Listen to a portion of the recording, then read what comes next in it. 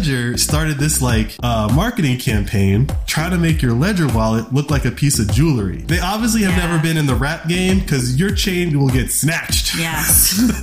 These are not rappers. Okay. Tuck that shit in your shirt. Most recently, though, Ledger made an announcement. You were going to be able to recover your private keys because Ledger had sent your private keys out to places where they can go get your private keys. And the look on your face is telling me that you understand how freaking ridiculous that is. And so for $10 a month, we'll provide you an additional way of getting your keys back. Yeah. Now, what you're really saying is for $10 a month, you're shipping my private keys off of my hardware wallet. Yeah. Exactly. Even I get that. And I mean, no, I'm not say that way. I'm a very intelligent woman. Not everyone's going to get it, but I got it. Now let's think.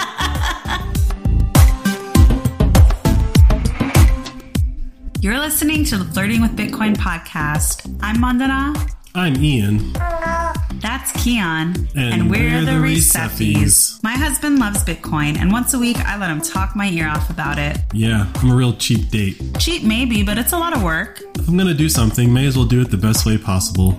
And Flirting with Bitcoin is audience funded without ads or sponsors. This ain't your grandma's podcast. This is podcasting 2.0. But we can't do this for free, babe. We have Bitcoin to buy and a new mouth to feed. See? Our son agrees with me. If and when people enjoy the show, they can support us by giving us a review on Apple, Spotify, or wherever they're listening. They can share episodes on their social media, and of course, they can send us some money. Obviously, I prefer Bitcoin, and the best way to send us some is through our two favorite apps, Strike and Fountain. Let's explain how that works at the end of the episode for anyone curious. Sure, babe. But I still like real money, and so if you want to support us... Babe, Bitcoin is real money. Sure, but if you want to support us with old school money, go to flirtingwithbitcoin.com and subscribe. We offer monthly and yearly subscriptions that come out to less than $1 an episode. To all our fountainheads out there, keep making and sharing clips of the show to cash in on our bounty program. Make that money, honey. Y'all ready? Hey, Keon, you ready, baby? Let's go. Hey, Ian. Hey, Mandana. Hola, Spain. Guten Tag, Germany. Hello, Canada. Good day, UK. Hola, Argentina. Hola, Brazil. Buongiorno, Italy. Sawadee, Thailand. And hola, Portugal. What time is it, babe? The current time is 791-078. And we're approximately 1,526 blocks since our last recording. And if I gave you $1, how many acres could I get on sunny Bitcoin Island? Today, for $1, you could get 3,676 acres for $1 USD. So were eggs cheaper this week or last week? They're about the same. Eggs are 100 sats cheaper. Ground beef is like 200 sats cheaper. And gas is up 700 sats. All right, so kind of steady price these days. Eggs and ground beef are cheaper, but gas is more expensive. It doesn't all just move with the price of Bitcoin. That's very true. That's a great point. Little a side note here. So I had one of my friends ask me, where are we getting these numbers from? The name of the website is pricedinbitcoin21.com. So we're not just pulling these numbers out of our butt. It's a website. The website's run by a financial analytics kind of company firm that's getting into Bitcoin. So this is their contribution to the Bitcoin community. Yeah, it's. I think you cited them the first time we brought these numbers through. Yeah, we just got to keep citing them. Fair enough. Also, in the show notes, it's cited in the show notes. But if you don't read the show notes, which most people don't, then it just seems like we're pulling these numbers. I read the show notes.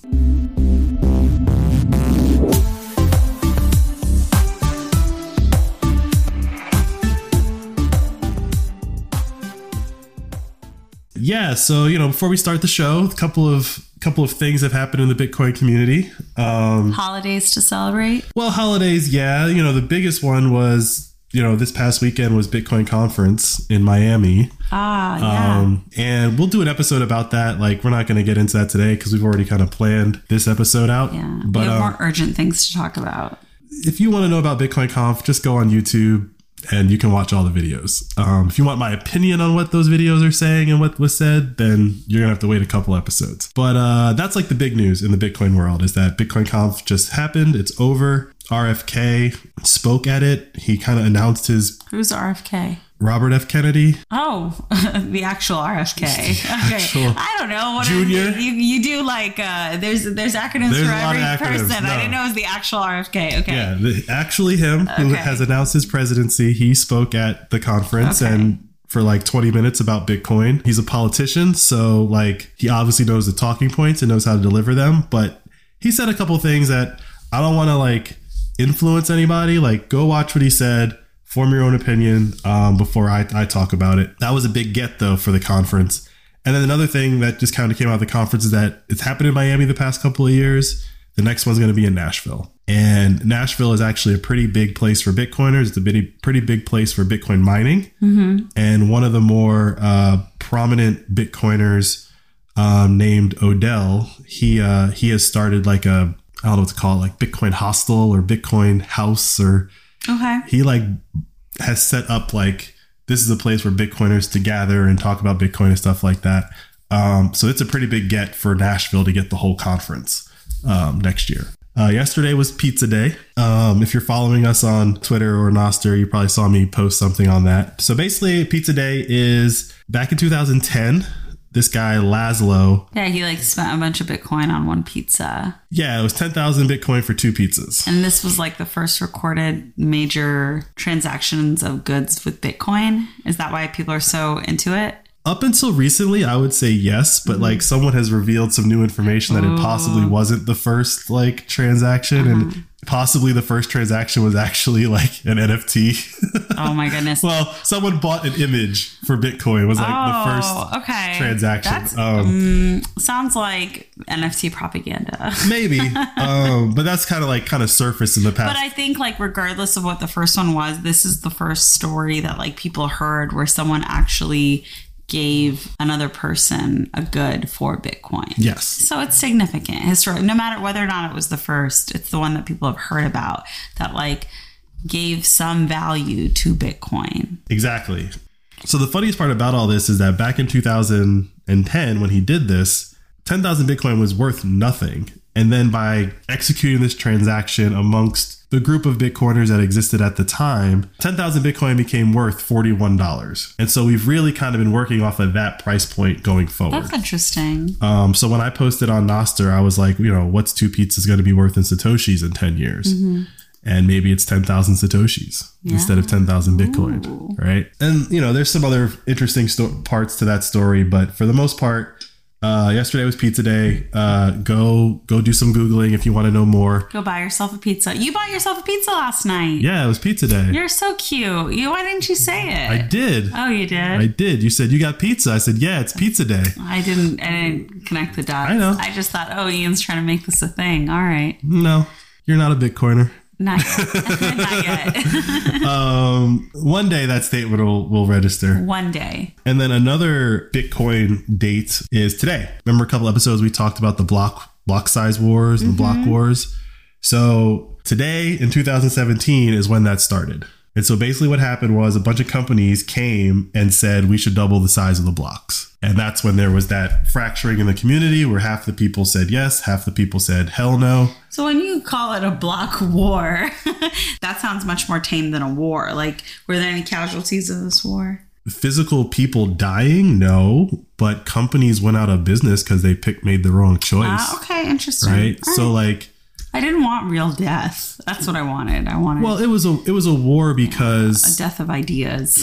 It was a civil war, really, right? You had a bunch of Bitcoiners and they kind of saw the same problem. Like, hey, if we want to say that Bitcoin is going to be this new monetary system and is going to beat Visa, right? Or beat these other payment networks, we're not going to beat it at 7 transactions a second. And so what was proposed was, well, let's make the blocks bigger. We could fit more transactions into that 10-minute block window, and that would increase the number of transactions per second. The 2 factions that formed were one side, which said, let's make it bigger because it'll suit our business need. And then you had what I said in the other episode, the OG Bitcoiners that were like, we're not here to serve your business needs. There's a reason why they're this size, because there are people in the world that have very weak bandwidth connections and they can't push around bigger blocks. Yeah. And if you make bigger blocks, then the blockchain will get bigger.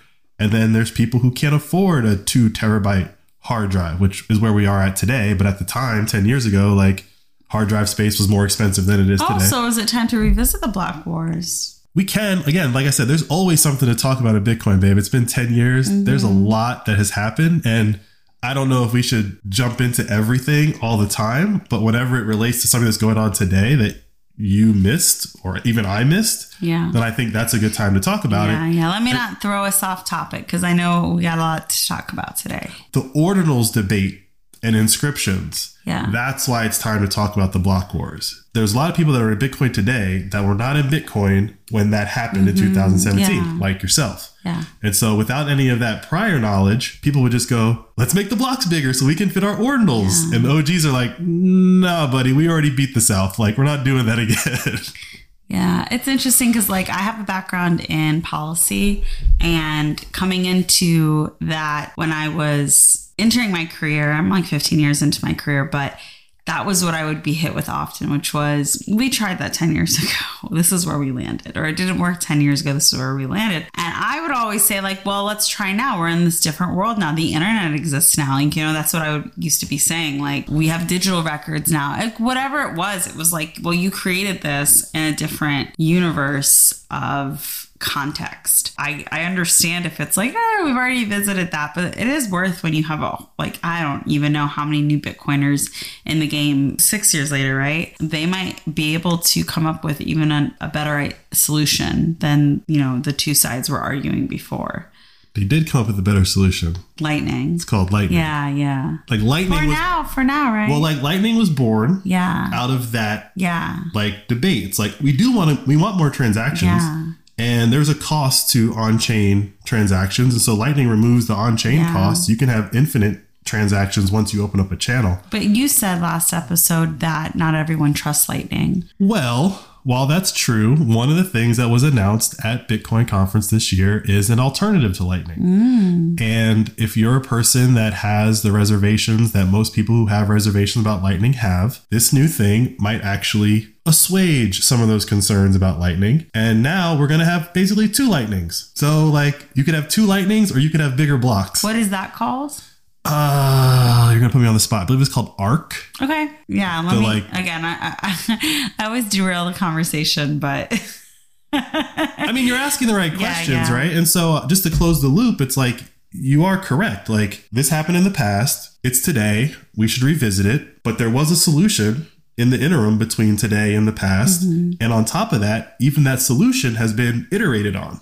It's just a really interesting situation where, and I'm not saying this is unique to Bitcoin, but yeah, you have a bunch of people who are very into it. And then you have a bunch of people who are ignoring it. And then those people start paying attention, and then they want a say in how this is all playing out. And it's like, I'm sure an OG Bitcoiner is like, nah, you're like late. Like, we've been doing this. But at the same time, it's like they joined later, but they're still early. So, well, there's a phrase that gets thrown around a lot, which is, I just found out about Bitcoin and I'm here to fix everything. Yeah. Right. I think the people that are coming in, you know, I'll put myself in that bucket, right? I got involved like right as this was happening, the block wars. So I was so new that I didn't even really know it was happening. Yeah. I saw people talking about it. So what happened was there was a fork. And so BTC forked, and there was BTC, which we all still buy and trade. That's real Bitcoin. And then there was Bcash. And it was a big deal because Coinbase was going to list Bcash for sale on Coinbase. And then lo and behold, there's a bunch of insider trading around that event and all that fun stuff. I am shocked. Right? But no, so the point is that like, I remember sitting there watching the day that Coinbase listed Bcash. When the fork happened, the Bitcoin blockchain forked. So everyone on Bitcoin now immediately had BTC and Bcash. All your private keys worked. Everything was the same on that other fork. So there were a bunch of people sitting there with basically like twice as much Bitcoin, because which chain is going to be the one that survives this civil war, this fork? And what I saw happen and why I never looked back at Bcash was it spiked on Coinbase and it's been going down ever since. And that's because everyone just dumped all their Bcash for anybody who was willing to buy it. Yeah. Converted that fiat into Bitcoin and just kept it moving. Yeah. So if you look at like the price of Bcash to Bitcoin today, I don't know. I think it's lost like 90% of its value against Bitcoin, maybe 99% of its value against Bitcoin. It's not real Bitcoin. Those were the casualties of the war. Those were the casualties. Anyone who sold their Bitcoin for Bcash, they lost. Anyone who thought the bigger blocks were going to win, so they dumped their BTC and converted it to Bcash, they lost. That hurts. Now, hopefully somewhere before zero, they went back the other direction. Yeah. But like that's, when you said are there casualties, that was the casualty. There were companies that went one way or the other. RIP.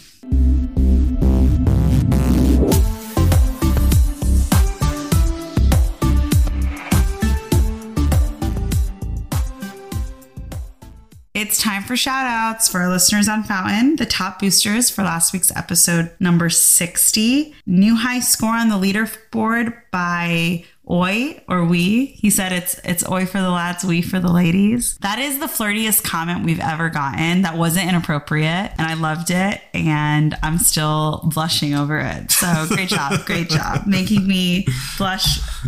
Great job making me blush while my husband like smiles an approving smile.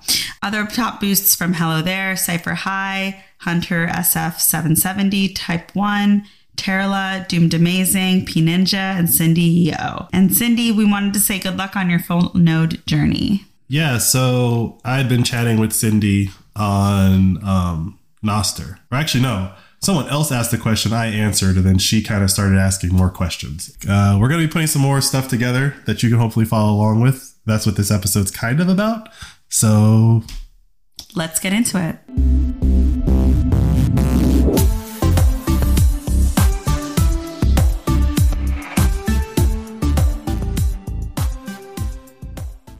All right, so I think there's a couple of things that have been going on that made you want to revisit the guidance that you've given to people about how to secure their Bitcoin. So last year we had a couple of episodes in the Securing the Bag series, and it seems like those are kind of out of date now. Would you say that's right? So yes, not all the information is out of date. Since about a year ago, 2 hardware wallets have made some decisions that lead me to no longer recommend them. So let's first talk about what has changed. So for, our longtime listeners that we can assume they've listened to the Secure the Bag series. Sure. What are the ones that you no longer recommend? So the first one is Trezor.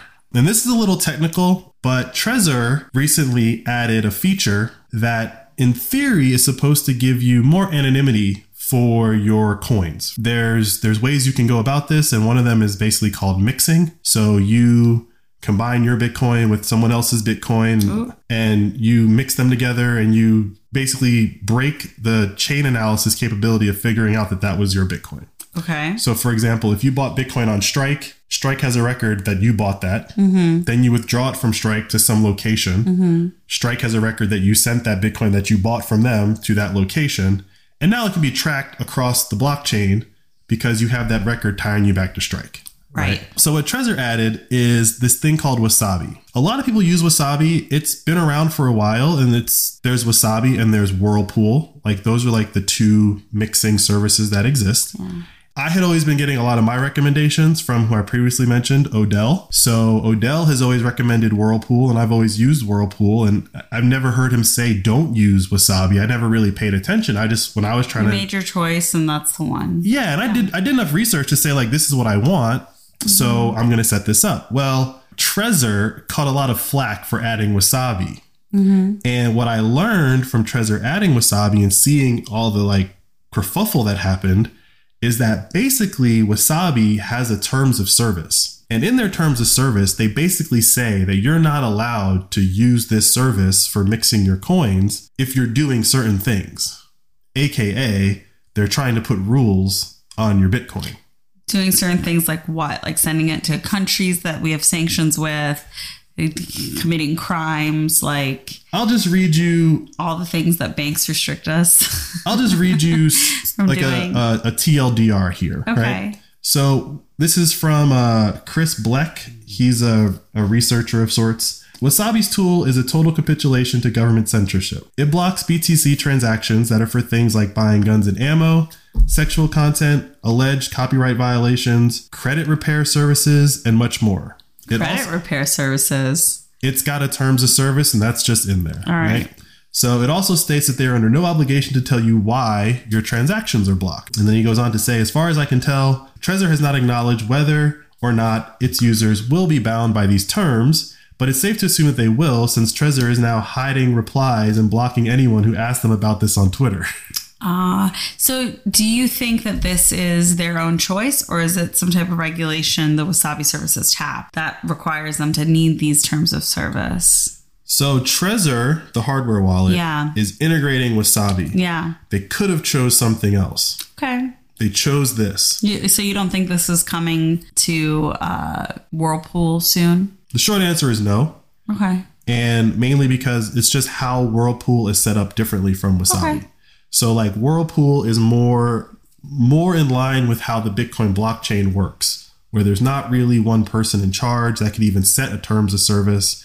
And when you're mixing your coins, no one knows who's being mixed with who. It's just being mixed. Yeah. In this, Wasabi, in theory, is seeing the destination as a means of saying, no, you cannot send the mixed coin to that location because we've decided that that's not the case. So I'm going to link to this in the show notes if you want to read a little bit more. But I no longer recommend Trezor as a wallet, a hardware wallet to use. Damn, getting dumped by Ian. I wouldn't know what that feels like, but it seems harsh. All right.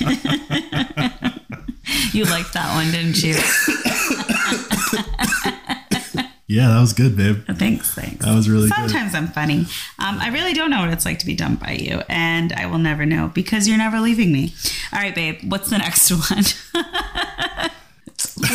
Who else is dead to you? I mean, I saw this one coming. I'm not surprised, but it's gotten ridiculous now. Okay. So Ledger. Mm-hmm. You were kind of done with Ledger a while ago. Well, I know that. We own Ledger wallets, right? And we use Ledger. I'm in the process of replacing all of that. Yeah. But basically, Ledger had done a couple things that was starting to lead me to believe that they're definitely not Bitcoiners, but they're also not actually interested in security. And you cannot be a Bitcoiner, that's okay. But if you're selling a hardware wallet for the purposes of extra security and you're kind of making me believe that you're not interested in security, then what are we talking about here? You're just trying to get my money. Mm-hmm. So the thing that they had done before, which we didn't even talk about, is that Ledger started this marketing campaign, which was try to make your Ledger wallet look like a piece of jewelry and like wearing it around your neck. Huh.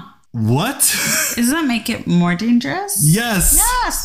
They did a whole campaign around like getting a chain and like showing off your ledger around your neck. They tried. They obviously have never been in the rap game because your chain will get snatched. Yes. These are not rappers. Okay. Tuck that shit in your shirt. Okay. Number 2, that was just kind of funny. And it was like, okay, if you're dumb enough to wear your ledger around your neck, that's you. People made all kinds of memes about like wearing their cold card around their neck and all their other wallets, right? Yeah.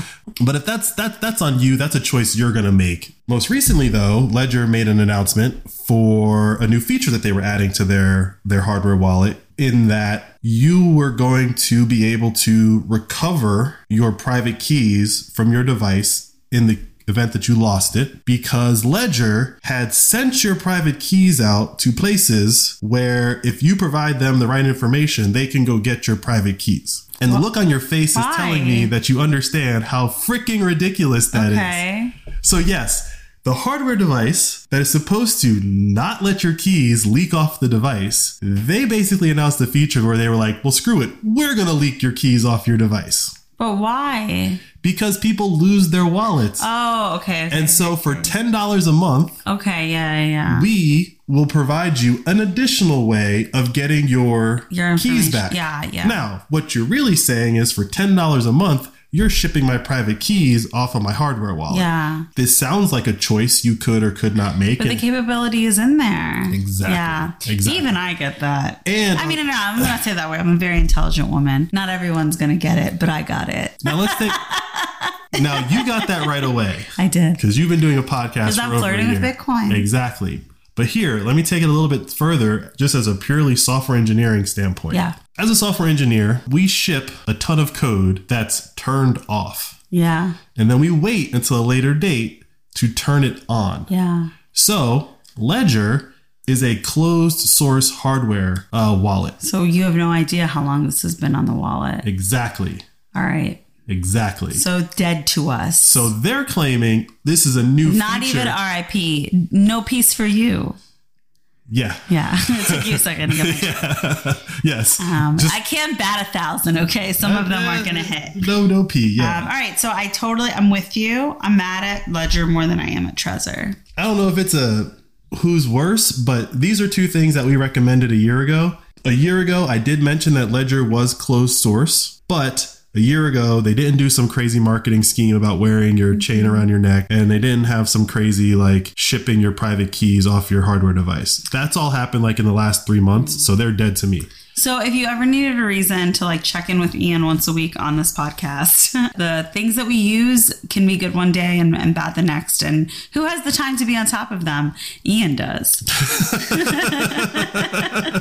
Yeah, Ian, who doesn't want to lose his money, right? Yeah. So with that said, the premise of this episode is that with all the knowledge that I have as of today, I was just going to casually walk everyone through our setup. I won't get into too much detail because that's, giving up the whole ghost or giving up the game plan. And truthfully, it's just boring for me to listen to. Sure. Yeah. But I think there's some stuff in here that you might be curious about. Yeah. And I think there's some stuff in here that probably a lot of people are curious about one part or another, which is basically, well, what do you do? Yeah. And I think from there, like separately, Ian, you should put out something like a part 2 to this or part B of this episode where you walk through like all of the options. Yeah, I'll definitely have that up. Maybe that'll be like our first like premium content or something like that. Who knows? Probably not. I'm going to do like a more sophisticated write-up about this. It's just that when this Ledger info hit, like I knew that this was the next episode that we had to do. There was a level of urgency to it. This setup that I'm about to walk through, this is not how I started. It evolves. It constantly evolves. Your needs evolve. Your like comfort level with each component of it can change. So for me, I've gotten more sophisticated as I've learned more about Bitcoin. Depending on where you are in your like technical understanding of Bitcoin is where I think what we're about to go through will kind of give you an idea of like how much of Bitcoin do you actually understand? Because if I get to a point where you don't know what I'm talking about, don't do it. Right? Like you aren't at that level yet. But this is like a very good overview of what I think gets you to, like I said a couple episodes ago, to about 8 out of 10 kind of Fort Knox situation. I think you said 7 out of 10, but I like 8 even better.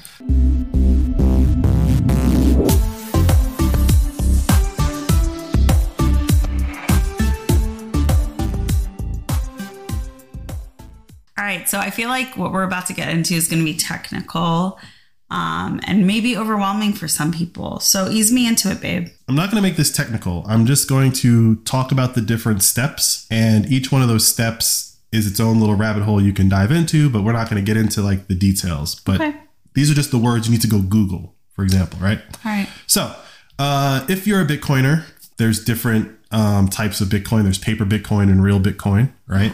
On the other side of that, you have different levels of security, right? And so paper Bitcoin is very not secure. The company goes out of business, you lose all your Bitcoin. You withdraw it from the exchange, it's yours, right? The act of withdrawing from the exchange requires a message to be sent to what's called a full node. We've talked about this in some way, shape, or form of the podcast, but basically a Bitcoin full node is a computer of varying shapes and sizes that has the entire Bitcoin blockchain on it. This is most important to everything I'm about to say, because with a Bitcoin full node, you are the equivalent of everyone else on the network. Without a full node, you're relying on Strike to use their full node, or any of these mobile wallets that you use. They have their own full nodes. Like every app that you use talks to some full node.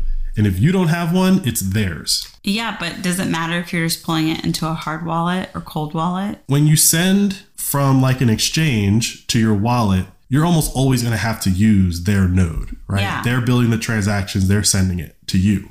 once you have it in a location that's controlled by keys that only you know about, now when you want to move that Bitcoin again, you get to decide who knows that you're moving it. Okay. So like if you, and we'll get into the wallets that I use later, but there's 2 wallets that I'm going to talk about, which is Sparrow and Blue Wallet.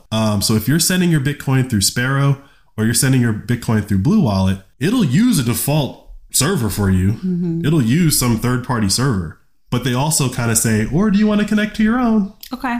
When you have your own full node, that opens up pretty much all the stuff that you've ever heard about Bitcoin. So your recommendation is if you're really trying to do this right, you need a full node in your house. First step is to get a full node, right? Okay. And this is the conversation that me and Cindy were having on Nostr the other day. Yeah. Is someone asked a question of like, how do I get a full node? And I gave a very terse answer, which was go buy an external hard drive, download Bitcoin Core, download the Bitcoin blockchain onto that external hard drive. Boom, you have a full node. It's that simple. That is literally what's running on this computer right now as we record this podcast. And it has to stay connected to the internet. In order for you to get the next block, yes. Right. The blocks come in over the internet. Yeah, that's what I thought. Yeah. And you got to keep it plugged in. You know, if I shut this laptop down or it turns off, that's fine because I'm only using this computer to broadcast transactions. So when I don't need to broadcast transactions, it doesn't need to be running. Yeah. Right. But when I open it back up and I turn back on Bitcoin Core and it's like, oh, you're missing 100 blocks. Well, it downloads 100 blocks. So what if someone wants to send it to you and do you say send it through my node? No, they have their own node. And when they broadcast the transaction that's going from their address that they control to your address that you control, that transaction, if assuming that they had their own full node or they don't, that transaction gets put into what's called the mempool. And the mempool has all of the pending transactions that Bitcoin knows about. The minute it lands in the mempool, my node sees it. My node tells my app, I see a transaction that has Bitcoin in it. When this is carried out, it's going to come to me. You will have control over. So the minute someone pushes it into the mempool, your app will say pending transaction. So it's either like that system that you described, or if I want to send something, using my node is the equivalent of being like, well, I want to use like PayPal could be my node, or I could, or Venmo, you know, it's like instead of using these apps to move money, you're using nodes. Yes. The only difference is that you can't create your own PayPal or Venmo. Exactly. Right. The node is your own PayPal. Okay, cool. But in the Bitcoin world, full nodes are all created equal. There's no, like anyone can get one, anyone can run one. But if you have one, you have all the same capabilities as Coinbase. Or Strike. Yeah. Or Strike. They can't do anything. So which ones do you recommend? Recommend for purchase. Well, like I said, the simplest way to do it is you just buy an external hard drive. Oh, okay. So there's no company that you need to link up with. No, the software that you download is free. The hard drive is going to cost you something. Do not use the hard drive that's on your computer, though. That's something you do not want to do. It'll destroy your hard drive. Okay. Especially if it's a hard drive that spins, which I don't know if any hard drives spin these days. But you need an external solid state hard drive. And again, I'm going to put like a small write-up together, everything we're about to talk about. Okay. And I'll link to it in this description of the show. But the simplest way is that we have right here. We have an external Samsung hard drive. It's approximately 2 terabytes. And it's just downloading the blocks as they come. Y'all best believe it's Bitcoin orange. It's dark in here. It's red. Is it? But in the dark, orange. It looks orange. It looks orange. It's red. Red is also Ian's favorite color. But when he can, he gets things in Bitcoin orange now. This man likes his aesthetics. I like red. What can I say? You know, I think we got this external hard drive for like $90. So for $90, that's all you really need to spend. Okay. Right? Now, there are companies that sell like pre-built devices which have the hard drive, but they also have like their own operating system on them that can do other things. And that's the box that we have upstairs, right? So that's, for example, Umbrel is one, and I'll link to them in the search. And what are the other things it does? How much was that? Umbrel? Yeah. When I bought it, it was like $350, which is basically the cost of the parts. Plus like another $50. And how much is it now? I think I saw it for like $400 or $500. Oh, it got more expensive. Well, the main part, Raspberry Pi, which is like a it's a microcomputer. During COVID, supply chain. Yeah, it got more expensive. And so like you couldn't even really buy the parts to make your own Umbrel. Mm-hmm. So a lot of people just buy the parts and make their own and just load the operating system on that. I bought a pre-built system. So what else does it do? So with Umbrel, for example, it's an operating system where you can load other software onto it. So like, for example, when we talk about Lightning, there's tons of apps. Lightning channels. Lightning channels. That is what they're called. There's tons of apps that help you manage opening and closing and what's called balancing your Lightning channels. Mm-hmm. So Umbrel has like an app store and you can install all these different apps and they'll do all that for you. And you just like hook that up to your computer and you work on it on your desktop or laptop. Yes and no. This is the technical part, but like you tunnel into the machine. You kind of have to know how Linux works and like command line and terminal. All right. Well, then you don't do this unless you know how that stuff works, because it sounds like this is super complicated to take full advantage of. You're not letting me finish. Okay. Umbrel, the operating system, is just like a Mac OS. You just go to the App Store, you say what app you want to install.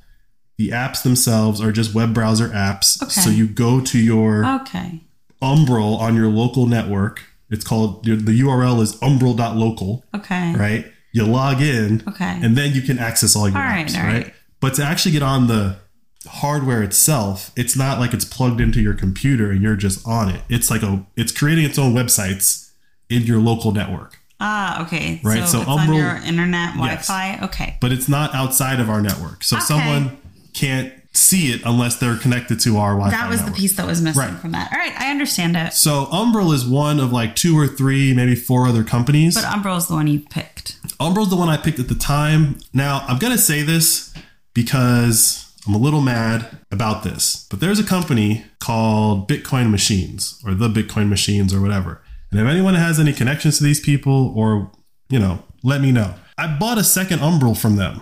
Mm-hmm. Christmas. Still hasn't come. Not only has it not come, I have messaged them on their website. I have messaged them through Twitter. I have messaged them in every way possible, and I have not gotten a response. Did you pay in Bitcoin? I did. So, I don't know what to say to that. Their Twitter account seems to be active. They retweet pictures of people who are posting pictures of their Umbrels. Oh, wow. But they just don't seem to be responding to me. Mm-hmm. So, there's that. Ghosted. Yeah, guys. So mess with Ian and we're going to put you on blast on the pod. I have an order number. I go to their website. I put in my email address and my order. My immediate thought was dude, just report it to the credit card company. And then before I said it out loud, I was like, he paid in Bitcoin. There's no getting this money back. Well, I don't know what has gone on. Yeah. But I bought an Umbrel from them. I have it. Yeah. I just ordered another one from the same people. That's weird. It's very weird. But fundamentally, you can have your own full node running on your quote unquote local machine. And then, which is step 2, is that you can hook up desktop wallets to that full node. When you want to manage your Bitcoin, let's say, you buy on Strike, you want to move it off of Strike, right? You could have a desktop wallet, and that desktop wallet is connected to that full node on that same computer, right? And it gives you the same Bitcoin address or QR code.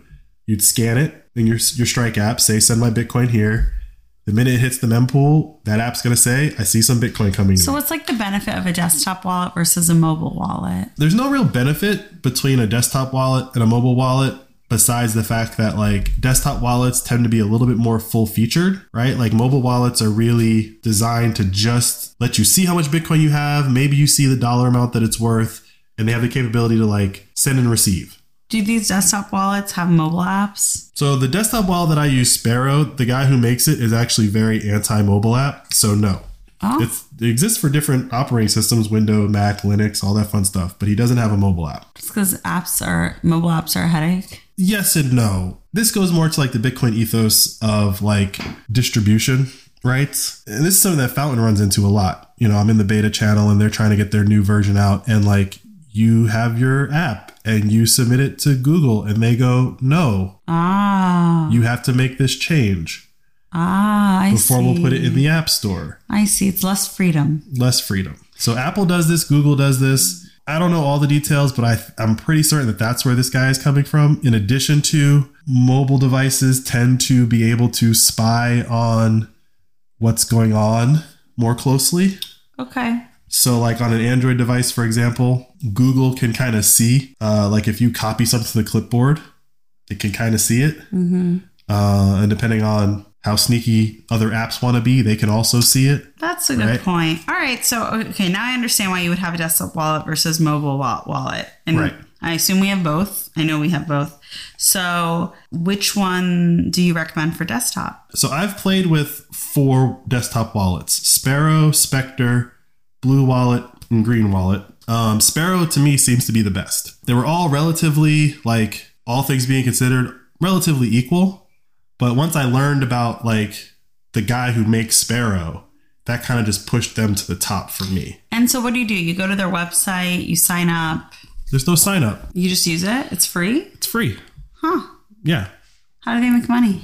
Don't worry about it. What do you mean don't worry about it? That's not your problem. This guy's giving away one of the best Bitcoin wallets for free. But why do you care? There's no such thing as free. He's a Bitcoiner. He's probably sitting on thousands of Bitcoin, and this is just his project that he likes to do, and he doesn't have to worry about making money. Yeah, but you just listed 2 companies that like made shady decisions that made you not want to use them anymore. So shouldn't we understand like business economics of a free service that someone's offering? It's free open source software. Your iPhone is riddled with free open source software. Okay. Like you don't ask questions that way.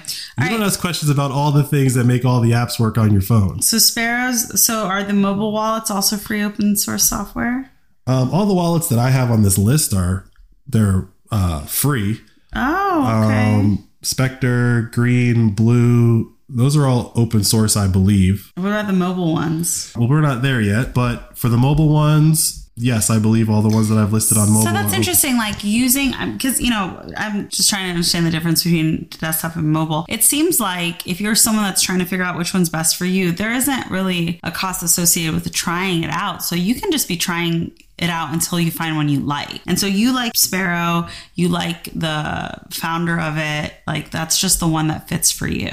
But if someone else wants to just test them out, it's not like it's going to cost them anything. It's going to cost you time. Yeah, okay. Yeah. And this goes back to the point of this is why you want a full node. Mm-hmm. Because you can connect all these different wallets to your same full node. And just play around with it. All right. And you have that one thing, which is your control, which is they're all talking to my node. So tell me why you like the Sparrow guy. I mean, like I said, I think he is definitely a Bitcoiner for sure. He's not doing it as like a business. It's just a thing that he wants to make good. And in my opinion, it is one of the best desktop wallets. I think a lot of people might disagree with that, and that's fine. You don't have to agree with what I'm saying. It's but preference, right? For what I like to do and how I like to use this, I like Sparrow for 2 main reasons. Number one, because it seems to be either a single person or, for lack of a better term, it's not like a corporate entity. Mm-hmm. Anytime something new happens in Bitcoin, it almost invariably ends up in Sparrow first, because it's just like a Bitcoiner that's like, oh, that's cool. Let's add that. Mm-hmm. There's no project manager and that's just the vibe I get from Sparrow. And since I've been using it, they've done like They're 2 doers. Yeah, they've done like 2 updates in the last like 6 months since I've been using it, and it's never broken, and like it's always worked, right? But the other reason that I like them is because, like I said, they seem to be Bitcoiners. They're very focused on like privacy, and they're very focused on like implementing things that you probably want to have if you're worried about privacy. And so the most recent one they added, and we talked about this a couple episodes ago, is the ability to create and import border wallets, which are these new Bitcoin wallets that you don't have to remember your keys, you just remember a shape. Mm-hmm. It's just built in to Sparrow. And I don't know of any other wallet that has that built in to their wallet. Like there's other apps that like you could generate a border wallet, and okay, if you go back to that, you can get your keys and stuff like that. But that's built into Sparrow. And I played with it and it worked. Mm-hmm. If we ever have to like flee to El Salvador, I'm putting all of our Bitcoin in a border wallet, and then we don't have to worry about it.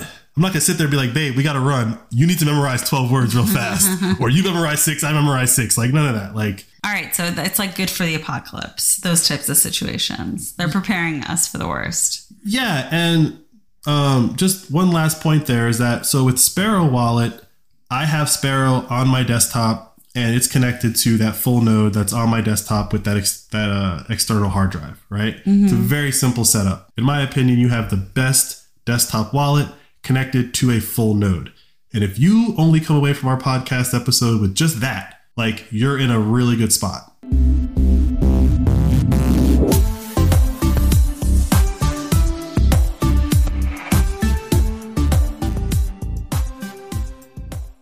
Let's talk about mobile wallets because we're glued to our phones. Which one do you recommend? So this one's a little trickier because everyone's got like a different thing that they care about. Like you said, we're glued to our phones, so people are going to do the majority of the things with their Bitcoin on their phone. Now, one of the things you have to understand about doing things with Bitcoin on your phone is that fundamentally your private key is on your phone. So losing your phone without having your stuff backed up, if someone gets your phone, they technically have your private key. It's secured away somewhere on your phone, but it's there. Yeah. Right. Whereas, like, for example, with the scenario I just talked about with Sparrow, I have my hardware wallet and I just export what's called an XPub. So it's not the private keys, but you can export, let's just call it some information that you can put into Sparrow, which enables you to send Bitcoin to your hardware wallet without needing to ever have the keys. And they can all do this, or only one of them? Only some of them have this capability? The wallet that I've been using the most recently, which is Blue Wallet on mobile, does this. And they also have a desktop app. They also have a desktop app. I don't particularly like it as much as Sparrow, but Blue and Green Wallet both have mobile and desktop apps. So that concept I'm talking about is called watch only. And if you see in like marketing of a mobile wallet that says like watch only capability or watch capability, that's what they're saying, is that you can import the XPub. It'll show you how much Bitcoin exists at that location. It'll enable you to send more Bitcoin to that location, but you cannot send Bitcoin from that location to somewhere else. Okay. Right. And so that's a pretty secure way to have like something like your Bitcoin in Unchained Capital. That's behind a username and password. That's behind two-factor authentication. And that's a multi-sig wallet. So that's like 3 layers right there. But you could still export the XPub, put it into Blue Wallet, and see how much Bitcoin you have in. So I think like what you just said is a really like important point when it comes to like what you're recommending today, because the things that you use work together really well.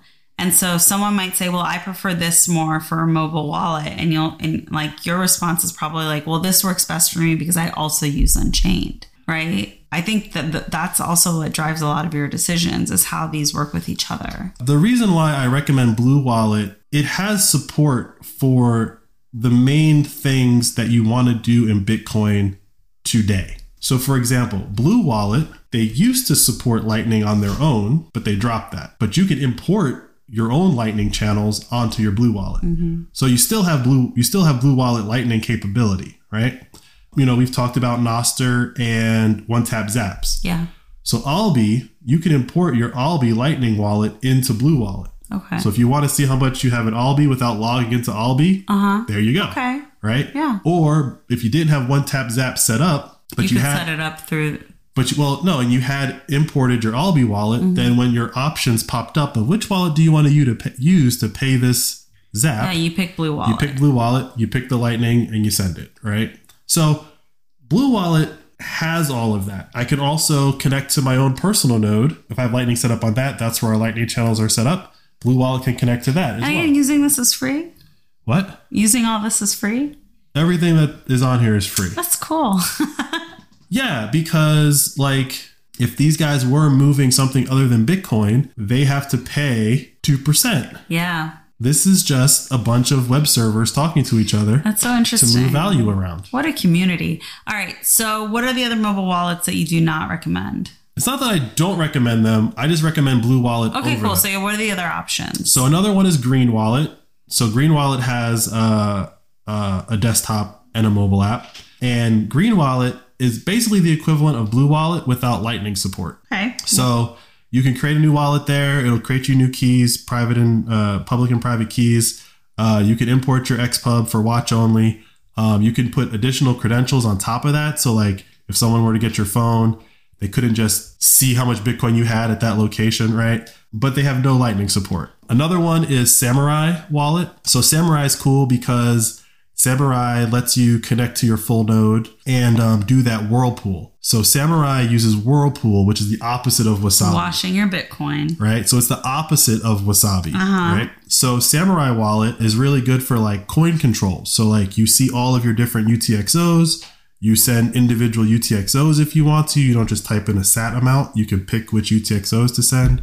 You can label them so you know like this is Bitcoin I got from Strike, so I don't mind sending it to location X versus this is Bitcoin I got from RoboSats and I don't want to send it to a certain location, right? But same thing, they have no Lightning support. And then lastly, we've been handing out a lot of Sats cards to people, right? We just gave another one to your friend's daughter for her birthday, right? So, well, you have the Sats card. Well, how do I use this Sats card? So this wallet called Nunchuck, which we talked about last year, actually, they are like the wallet now that works with a lot of the those NFC cards, whether it's Tap Signer to like sign your transactions or Sats cards to like move the Bitcoin off the Sats card. So Nunchuck it's kind of like Blue Wallet. Again, no Lightning capability. Instead of Lightning, they have this NFC capability. But one of the things that Nunchuck has is basically like built-in collaborative custody. So the way that Nunchuck works is that you could create a Nunchuck account, your mom, your dad, your sister could create a Nunchuck account, and then through the app, you guys can make a multi-sig wallet just via your usernames. So you kind of all go into a chat room of sorts. You say, we're creating a wallet. It takes all of your keys and makes a wallet that you would say either all four of us have to sign this through the app. Two of us. Or two of four, three of four, right? And so the app handles all of that. And so they kind of built on that functionality over the past year. And now they have... So doesn't that kind of put Unchained out of business? Isn't that what Unchained Capital does? Yes and no. I mean, you're kind of jumping the gun on making that connection. You're not wrong. What Unchained Capital does is... Unchained Capital is really a two-step process. So first, they want you to hold your Bitcoin there and be comfortable with holding your Bitcoin there because they're trying to become a financial services company where you'll start moving your Bitcoin and any money that you would invest into Bitcoin. And so one of the first offerings that they have is your IRA and your retirement stuff. I see. So they're like, it's more of a full service experience rather than just a wallet. Yes. Okay. Yes. But I say that to say Nunchuck, one of the more recent features that they've offered is now called inheritance planning. Obviously, I haven't done it. We're not there yet. But fundamentally what it is that you can set up through Nunchuck a way that says, in the event of X, these things unlock to these locations. Okay. Will Nunchuck moonwalk into a full financial services organization like Unchained Capital? Maybe, right? Like they might end up offering IRAs and stuff like that, but they're not offering any of that now. But Nunchuck's claim to fame is the Sats cards and the tap signers. I don't use Nunchuck for any Bitcoin movement, but I keep my eye on it because I know as we keep handing out more and more Sats cards that I'm probably just going to be like an install Nunchuck. Yeah, it's just so interesting to me that like there isn't just one even for you, even as you're like saying this is the one I prefer, you're still using these some other ones as well. No, I mean I only use Blue Wallet. Yeah. These other ones are on my phone. Yeah. Because I've used them in the past. I see. I had Samurai on my phone. I hadn't used it in for a couple months. And I was putting this like list together and I opened it up and I had like 1 million Sats in there that I just hadn't touched. So I moved them off, Close it out.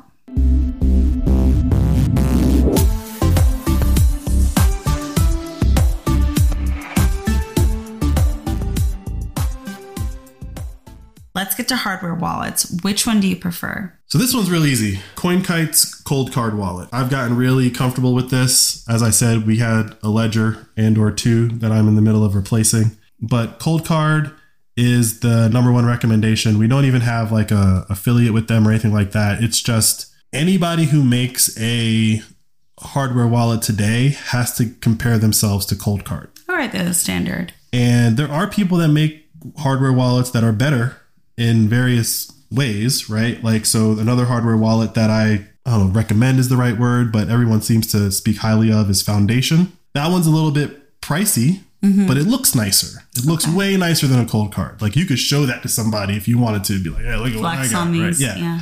Then on the other direction, you have the same people who make Green Wallet. They make a hardware wallet. It's called Jade. Green Jade, right? That's a lot cheaper, smaller. It looks similar to a Ledger, but it's not a Ledger. And then if you want to go even cheaper, there's Seed Signer. And so Seed Signer is literally like build your own hardware wallet. So is Cold Card like, is like the three little bears like too hot, too cold, just right? Kinda. I mean, they hit all the right marks. And so they have a really solid product.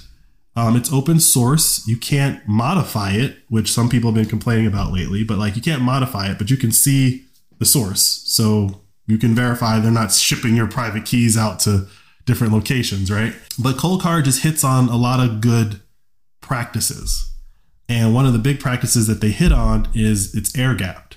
So you can't really connect it via a wire to your computer. You have to put a little micro SD card in, get what you need off of it, air gapped to whatever you're going to. So that the keys on that device are never connected to anything. Yeah, right? I've seen you do it. It is cool. Like on top of that, because they've nailed this product, now they're just in the process of like iterating and making things faster and better. Other people are coming to the market with like, hey, do you guys like this? Hey, what should we make better? What should we do differently, right? But I do think that Cold Card has some competition coming in the form of Jack Dorsey and what he's doing. They have their own hardware wallet that's coming out probably this year, maybe next. Who knows? We'll see. It looks like a hardware wallet made by someone who has billions of dollars to make a hardware wallet. They're putting a lot of iPhone of hardware wallets. Maybe, but like they're putting a lot of R&D into like form factor and usability. And their big thing is like there's no screen for it. And screens are where you get cracks and you can get leaks into it and stuff like that. So it's being designed to last, and it's being like designed to be idiot proof, I guess, which is good, right? I've seen pictures of like the mock-ups. It looks really slick. It appears to function only on your thumbprint. So we'll see. Like a lot of people have issues with biometrics. You can't make everyone happy, which is like why it's so great that there are so many options. Like I go back to like, these are just your preferences. It doesn't necessarily mean it's the right choice.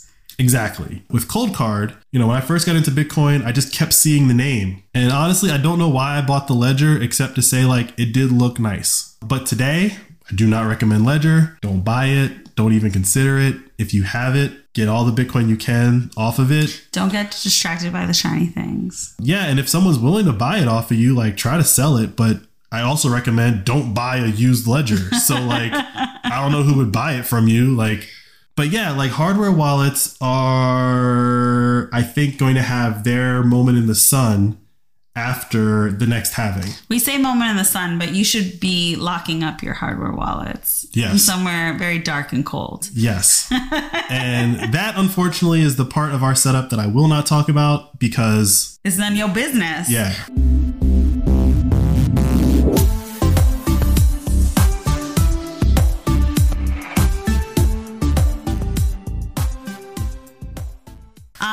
Moving on, babe, to the one thing that I have on my own that you don't have access to because it's on my phone.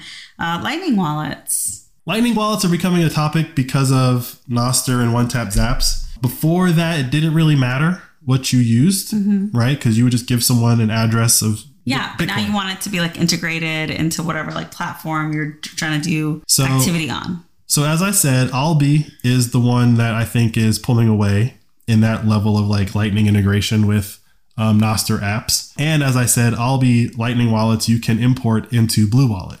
So that's the connection there. You can't import Albi wallet into Green. Doesn't Fountain also have a Lightning wallet? So Fountain is fundamentally a Lightning wallet. Right. I can't import my Fountain wallet into Blue Wallet. Right. Like it's limited activity, but like I have Strike and that's my Lightning wallet. Right. So Strike is a Lightning wallet in one direction. So if you have USD and someone sends you a Lightning invoice, you can bring it into Strike. It converts the US dollars into Bitcoin during the transaction. Yes. Yep. But you can't give someone, although maybe I think they made an announcement at the Bitcoin conference that this is different, but if they did, before the Bitcoin conference... Gotta keep up, baby. Yeah. Things keep changing. Before the Bitcoin conference, you cannot give someone your Strike address as a Lightning wallet. And so same is true with Cash App. Like it goes out as Bitcoin in a Lightning transaction. Yeah, so with Strike, you have USD and you can pay a Lightning invoice with USD directly as Bitcoin to the invoicer. With Cash App, it won't convert your cash to Bitcoin and send it on. But if you have Bitcoin and Cash App, you can pay a Lightning invoice out, but you can't give out your Cash App. So you recommend Alby amongst all of these. That's the one that if you want a Lightning wallet that kind of does what you would expect it to do in the way that we spend money, maybe on PayPal, you should pick Alby. Specifically for the one tap zap functionality of Nostr. Now, if you're not on Nostr, you don't care about Nostr, then there's other Lightning wallets. The two that I would recommend are Zeus, because Zeus can connect to your full node. So if you've set up your own personal Lightning channels,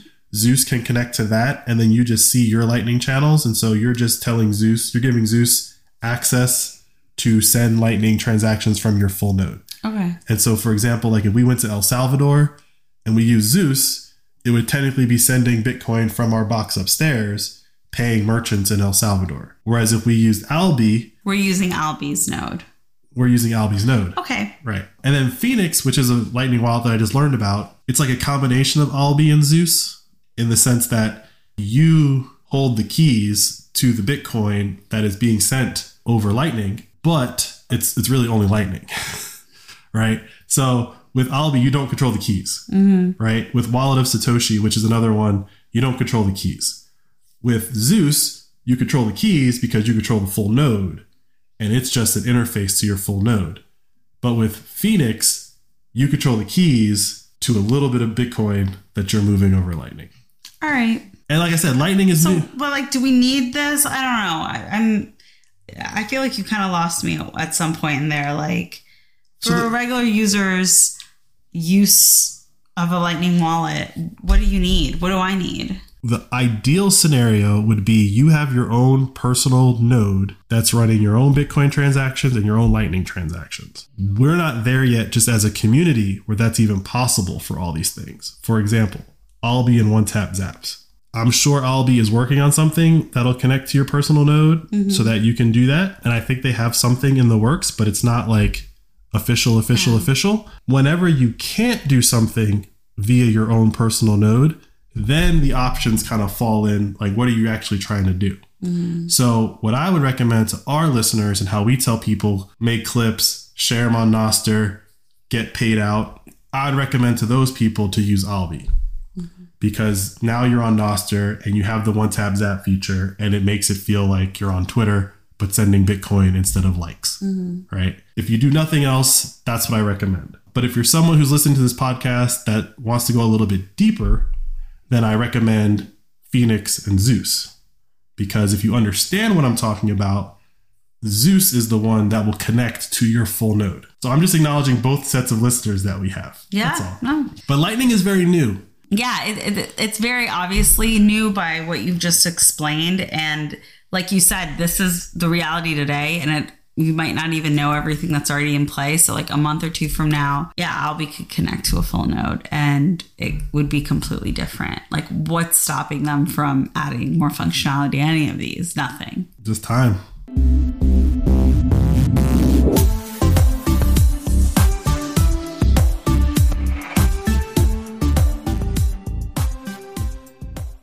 All right, babe. So we were only going to cover what we use, but you ended up covering everything. So much for our premium content for our subscribers. So much. It's so hard for you to stay brief when it comes to Bitcoin. I mean, you keep asking questions, I keep answering them. I'm sorry, I'm so inquisitive. You don't have to apologize for being inquisitive. I wasn't really sorry.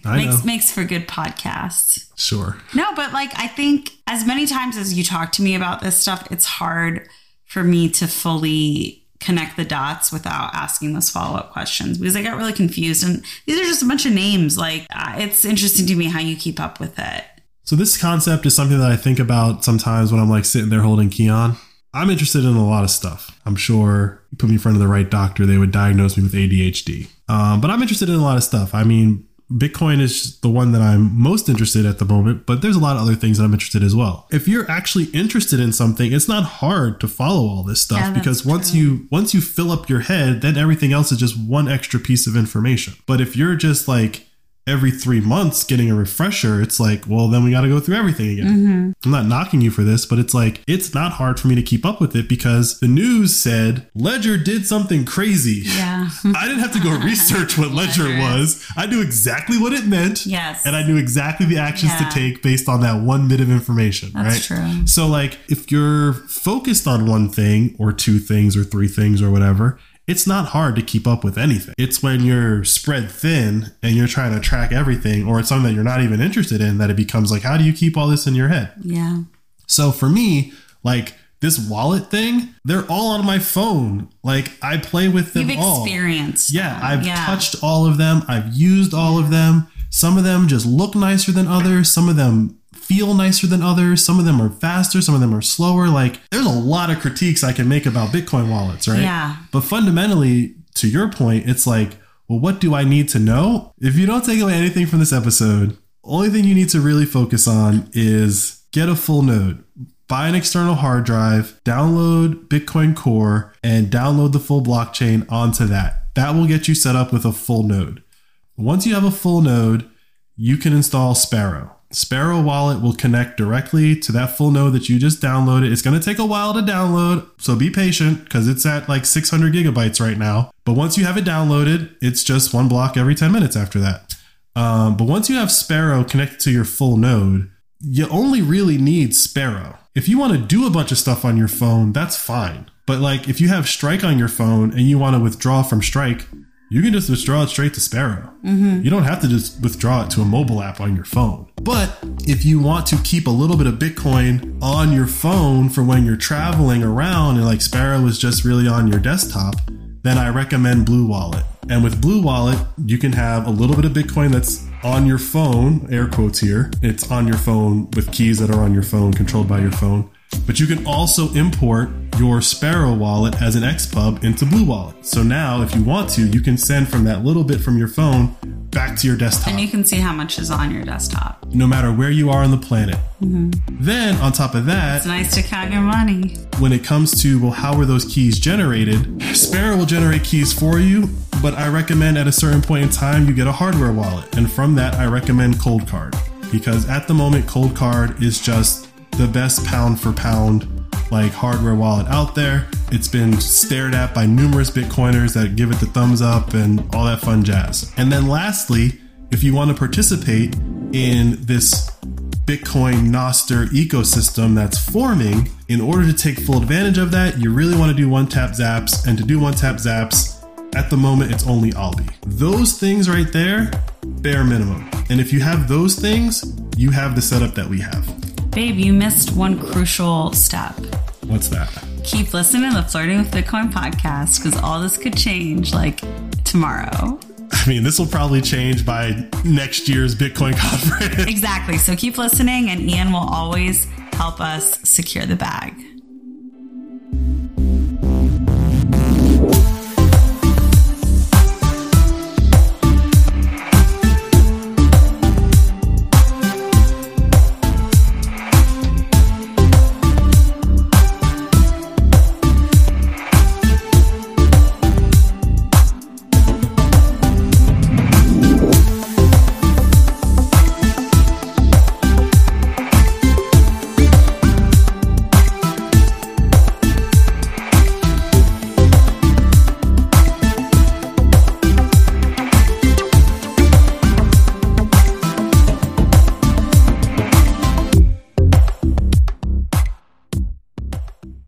Thanks for listening to the show. Now let's get you set up on Fountain so you can start earning money simply by listening to podcasts. It's time to join the Fountainhead Nation. Go to fountain.fm to download the app onto your phone. Once you've installed the app and have set up your account, search for Flirting with Bitcoin and follow us. You should also be able to find and follow every other podcast you listen to as well. Listen to our show and episodes from your other favorite podcasts to earn your first sats, which are fractions of a Bitcoin. And keep an eye out for our promoted episodes on Fountain's homepage. We promote every episode so you can earn up to 100 sats just for listening. Yeah, that's right. Your attention's valuable to us. You're not just a set of earballs we've collected for advertisers. You can use the sats you've earned to send us a boost, which is like a little payment with a message. We are very active and respond to almost all the boosts we get. Every episode, we also give a shout out to the top boosters from the previous episode. And if you want to support us or other podcasters with more sats than you earn, you can top up your Fountain wallet with a bank card or a lightning transfer from apps like Strike or Cash App. The easiest way to learn is to just get started. If you have any trouble or questions, go to support.fountain.fm. The team is extremely helpful and responsive. That's it. Now you're all set up for podcasting 2.0.